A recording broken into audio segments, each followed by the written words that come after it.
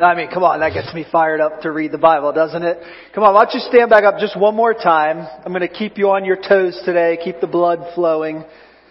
Jordan, I think I messed up the verses for you, so maybe just leave the logo up and we'll, cause when you click on it, it's going to do something weird. But, I want to read to you this morning just 2 verses from Romans chapter 1. One of the things that I want you to know is that we are not in seminary class during this series, so there is so much here that I'm not going to cover, and I just want you to know that. We're going to release some extra YouTube episodes and podcast episodes with some different people talking about some of those other details, so stay tuned to that. But for our purposes on Sunday, I really want to lean into some of the things that Paul the Apostle challenged that Roman church with. And so let's do that today. But the Bible says this in Romans chapter 1, verse 16 and 17. And we stand in honor of the reading of God's Word. The Bible says this, "For I am not ashamed of the gospel." Let that seep into your soul. In our 21st century post-secular moment, I am not ashamed of the gospel. Why? Because it is the power of God for salvation to everyone who believes. First to the Jew and also to the Greek. For in it, the gospel, for in it, the righteousness of God is revealed from faith to faith. Just as it is written, the righteous will live by faith. Amen? Amen. You can be seated. Oh, he got it up. You're the man, Jordan. Fixing my mistakes. Why is it then that so many Christians, and maybe if we were honest, perhaps you and me, you and I, do not, will not share our faith with our friends, our coworkers, our families, our neighbors? Why is that? Have you ever just stopped to really let yourself go there, to let yourself wonder why it is? Now, some of you don't struggle with this, and that's amazing. But there are so many Christians today that do. I was just doing some light research and just stumbled on some stuff that Barna Research Group has done over the past 10 years. And 38% of born-again adult Christians, so ones who believe relatively what we would believe, only 38% have ever shared their faith.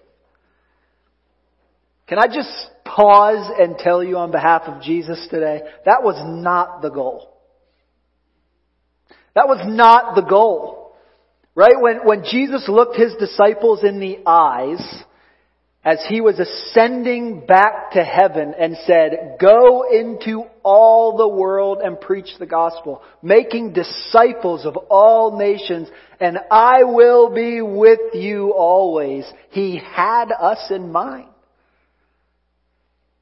Maybe you've heard it said this way, the church is plan A and there is no plan B. We are the plan, right? Paul told a different church in Corinth that we are Christ's ambassadors. Then this part blows me away. God making his appeal to the world through us. I'm like, man, you could have had a better plan than me. Right? No. He doesn't make mistakes. We are his representatives on earth. Those kingdom cards that are available in the back, they're just a tool to help you think about what that looks like in your context. Who are the 8 people in your circle that need to know? In case you're feeling bad about that, I'll pick on myself. According to Barna, 2 in 5 pastors believe their congregation is actively sharing their faith.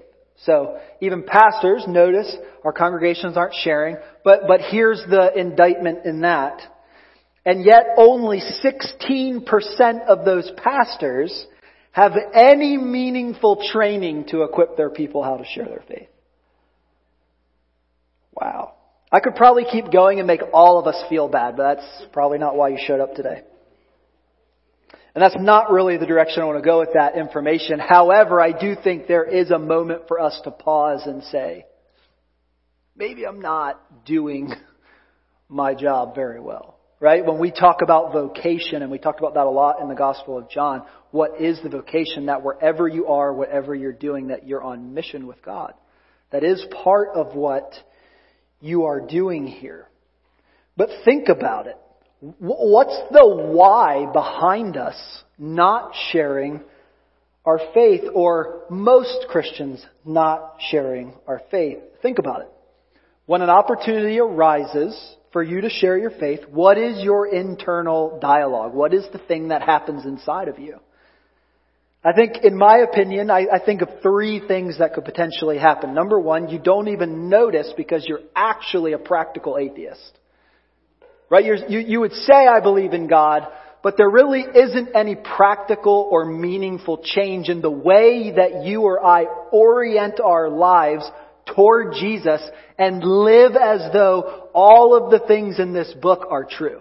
Right? Because if they are, has to be different. My world, my life, my steps have to be different. Like, you cannot read this, right, and come to a different conclusion. Like, some things have to change. And so if they're not, even though you're saying that, there is a practical side that would say your life lives the life of an atheist. So practical atheism. That's option one. Number two, you notice and you immediately pull back because you feel what that passage said. You feel that shame. Something about the gospel brings shame. And I think that's one of the enemy's greatest, I think that's one of Satan's greatest tools in his tool belt. Is if when you have the opportunity to step into a moment and tell somebody about Jesus, who we all would admit is the greatest thing that ever happened to anybody, and you pull back in shame, that's an incredible tactic of the devil. But then number three, I think there are those moments where you step into that moment and you share your faith. I think those are the three options that we have when those things arise. And I wonder what happens. And on the more noble side of that, right, if we pull back and don't share, we can simply point out that we are in a difficult secular moment, post-secular moment. Nobody out there even knows what they believe. So we're in a difficult moment and we do need training. But it isn't easy to invite people to consider Jesus anymore. Because, my opinion, the reason it's not so easy is because even in this moment that we find ourselves, the thing that is more compelling is that you have a life that matches what you're saying. Maybe it is that we can't get to the point Paul was where he says, "For I am not ashamed of the gospel," because it's the power of God unto salvation, is because we haven't been changed by the power of God. That's a hard thing to swallow, especially if you've been a Christian for a long time. But the reality is that when we encounter the Son of God, when we look at the Scripture and people encounter the Son of God or the transfigured Jesus or any of the stories through the Scriptures, the people who walk away from God have been changed. They have. Now listen, here's the flip side of that. And this is our confession as human beings. Is that almost unanimously, all of those people who were changed by the presence of God ended up still sinning later. So what I'm not saying to you is you're going to arrive at perfection, but what I am saying is encountering Jesus in a real and powerful way changes the way we see our sin. Does that make sense? It has to. Hudson Taylor, one of the great missionaries of the past, who founded the China Inland Mission, in the late 1800s wrote this about the stages of a work of God. So every great work of God, he said, has these 3 stages. First of all, it's impossible. So when you step out to share your faith, you can recognize this is an impossible task apart from Christ. It's impossible. Number 2, he said it's difficult. It's not easy. But then I love this. He said, it's impossible, it's difficult, but then the 3rd stage of a great work of God is, it is done. Amen? It is impossible, it is difficult, but God is doing what He said He would do. One of my takeaways from being in Cambodia the last week was just that we're an immensely selfish people. And I'm talking about myself. We have been discipled in our cultural moment really well. That what's mine is mine. It's not to be shared. And we could go on, right? You pick up what I'm laying down. We're immensely selfish people. And so what we do when we come and gather as a church is we're fighting against this tide that says people are out to get what I have and they can't have it and I got to keep building my kingdom. And it's a struggle. It's a struggle to come back to this and say, what is it that God is doing in a church? What is it that God is doing around the world? And how do we be a part of that? So the other side of that, and I think it's true for most of you, and it is for me, is that most of us do want to share our faith. Most of us do want to experience the power of God in their life. Most of us do want to grow. We do want to be bold. We want to be those people. But how do we get, and this is the question for today, how do we get to the point where we can say what Paul said?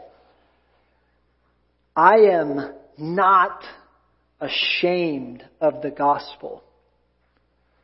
How do we get to that point? And you need to think about that in the sense of wherever it is that you find it most difficult to share your faith. Like that moment, if it's at work, if it's with your family, if it's with your friends, wherever that is, what is it that causes you and me to pull back even just a little bit and not share? What is that? Shame. Shame. Let me just define it for you. Here's what the dictionary defines shame as. A painful feeling of humiliation or distress caused by the consciousness of wrong or foolish behavior. Wow. We've all experienced shame, and it is powerful, isn't it? But I was thinking about that this week. Wrong or foolish behavior. Is that what I would categorize me not stepping into the moment and sharing my faith? I've really been pondering that, and I want you to ponder it with me. Because if God, Jesus Christ, gave His life, set you free, and then said, now you go into all the world and preach the gospel, making disciples of all nations. And then we get to the New Testament church and it's happening. And He says, you're my ambassadors. I'm making my appeal to the world through you. On our kingdom cards, Mark 5:19, go home to your friends and tell them about all that God has done. And I never do that. What is that?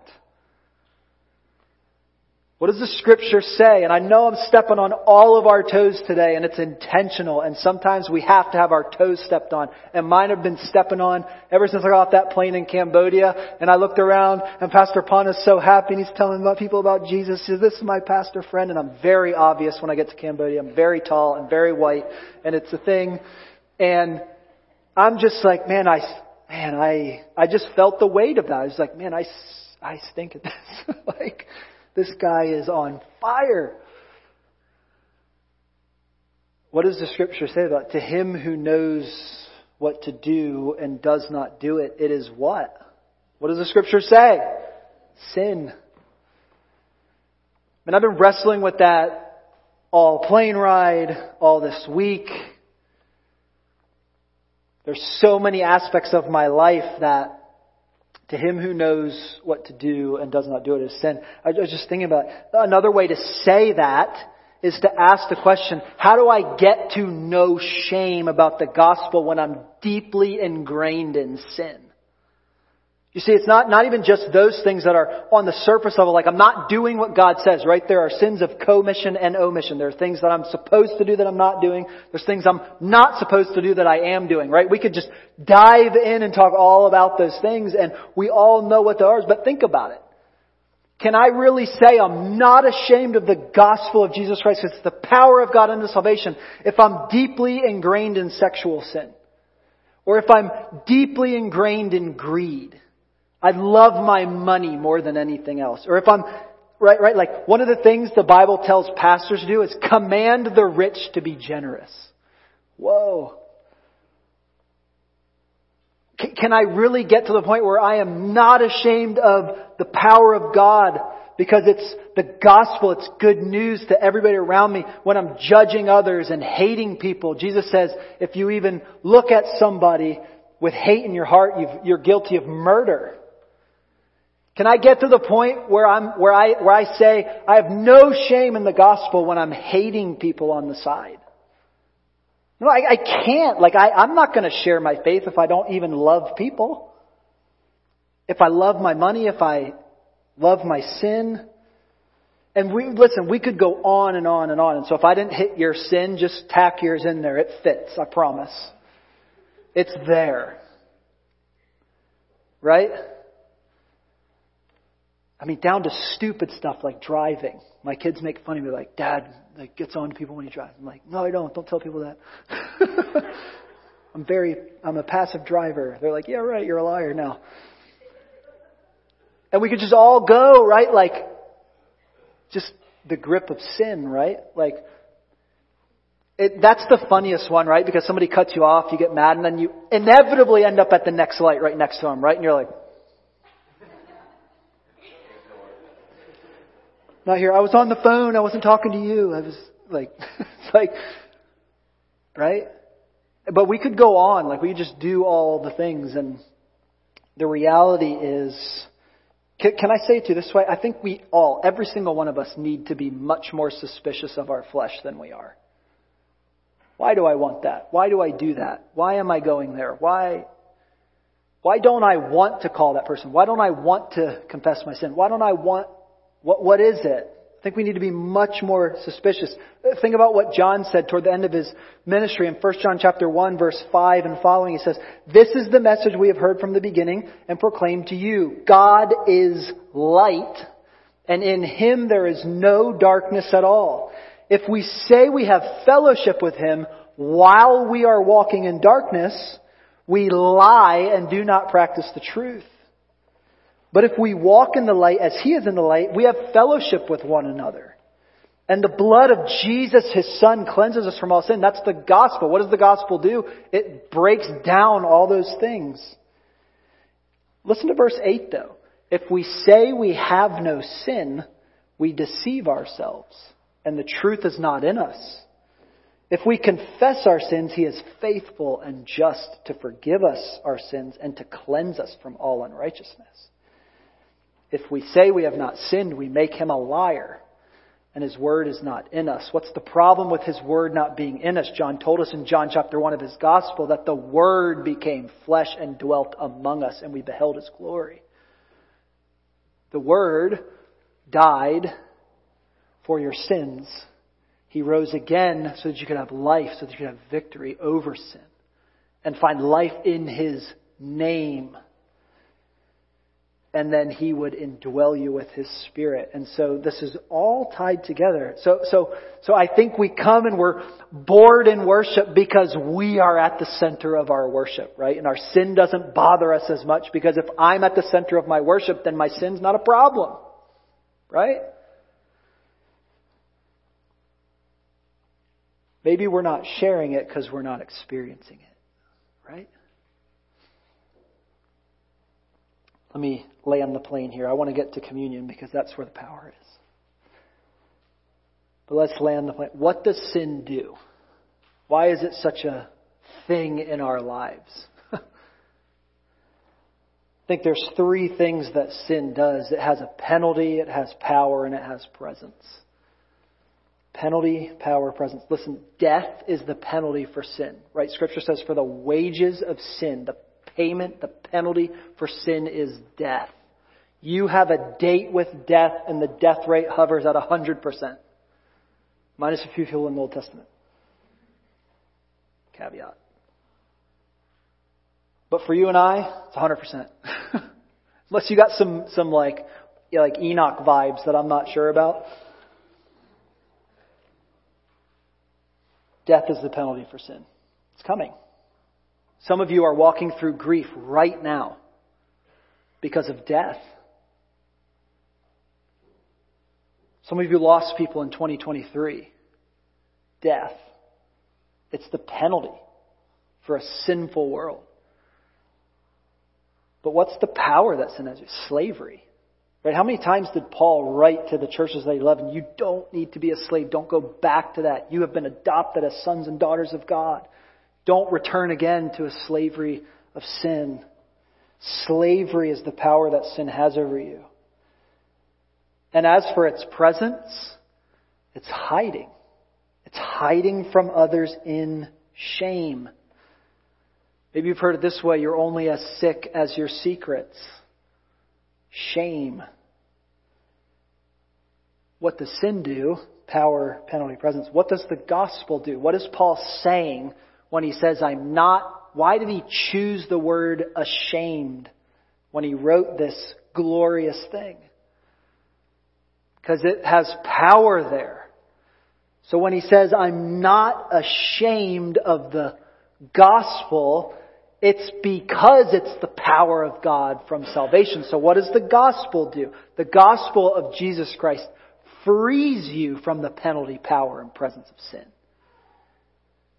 Come on, listen to this. Ephesians chapter 2, verse 4 and 5. But God, being rich in mercy, because of His great love which He loved us, even when we were, here it is, dead in our trespasses, He made us alive, listen to this word, together, all of us, with Christ. By grace you have been saved. So we have dead in our sins, the penalty is death, but God, right? Second, in Romans 6:6, listen to this. We know that our old self was crucified with Him in order that the body of sin might be brought to nothing. So the power of sin being brought to nothing because it's put to death. Why? So that we would no longer be enslaved to our sin. The power that sin has over you. Listen, you can walk out of here and choose to sin, but because of Jesus and the power of the Holy Spirit working through you, you can also walk out of here and choose not to. That is totally an option on the table for you and for me because of Jesus. I feel super convicted about that, by the way. Because I have a lot of people that live in my house with me that are like, if that's true, looking for improvement out of you, big guy. Right? Right? Like, why does it say that God made us alive together? Right? Because there's accountability here, isn't there? Like, if God's moving and that's the power available to me, together we are experiencing these things. It's so critical. And then finally, the presence of sin. What is God doing in that? Romans chapter 8, verse 1. There is therefore now no condemnation for those who are in Christ Jesus. You're forgiven. When we come and take communion together, I get to stand here and say to you that because of the body and blood of Jesus, God forgives you for whatever it is that you have done. It's gone. That's the power of God. Listen to verse 5. For those who live according to the flesh set their minds on the things of the flesh, but those who live according to the Spirit set their minds on the things of the Spirit. For to set the mind on the flesh is death, but to set the mind on the Spirit is life and peace. You have the choice to set your mind where you want to set it. Where are you setting your mind? Bringing it all back together, then Paul finishes that glorious statement in Romans 1 by stating that the righteous shall live by faith. How do you do any of that? You trust God. You trust Him. You trust Him that His Word is true. You trust Him that He's going to show up in those moments where sin and death and slavery and all the things come knocking, that you could stand in that moment and declare that Jesus is Lord over all those things. If you've experienced God's grace, the power of God to save you, then listen to me, shame is shattered at His feet. As we get ready to approach the communion table, and the band, you guys can come back up, I want to read to you what one of the hymns in the Dead Sea Scrolls said. So this is not in the canon of Scripture, but it came from the same time period. It was a hymn written about what God was doing in their moment, and I wanted to encourage you today. So this is very old. This is thousands of years old. Here's what it says. By His righteousness, my sin is blotted out. If I stumble because of my fleshly iniquity, my justification is in the righteousness of God, which will stand forever. By His mercy, He has caused me to approach. And by His loving kindness, He brings my justification near. By His true righteousness, He justifies me, and by His abundant goodness, He makes atonement for all my iniquities. By His righteousness, He cleanses me from the impurity of mortal man and from the sins of the sons of men. Why? That I may praise God for His righteousness and the Most High for His glory. Amen. That's why we can take communion. That's why we can be in relationships with each other. That's why there's hope for tomorrow. That's why death doesn't get the final word. That's why whatever you're facing, you can step through it and not be succumbed by it. All of those things are practically available to you right now. So as we come here in just a minute, I'm going to ask you to file through and get some communion elements. 1 Corinthians 11 tells us that when we come and do this, that we should examine ourselves. A lot of times we run to like our worst sins. Like, do I have any really bad sins? You should do that. But I also want to just encourage you to ask yourself, God, where is the shame in my life? Where is there shame that you have already shattered? Where is there shame in my life because of sin that you have already paid the penalty for, that you have already given the victory for? And I want to encourage you to pray that. And when He reveals those things to you, I want you to just lay them at His feet. And then we'll take those elements together. So why don't you stand with me? The band's just going to play over us and let us enjoy the moment as we pray. You can feel free to file forward, and there's elements on both sides up here. So just come at your own pace. Return back to your seat. Come on. And in just a moment, I'll lead you through the elements.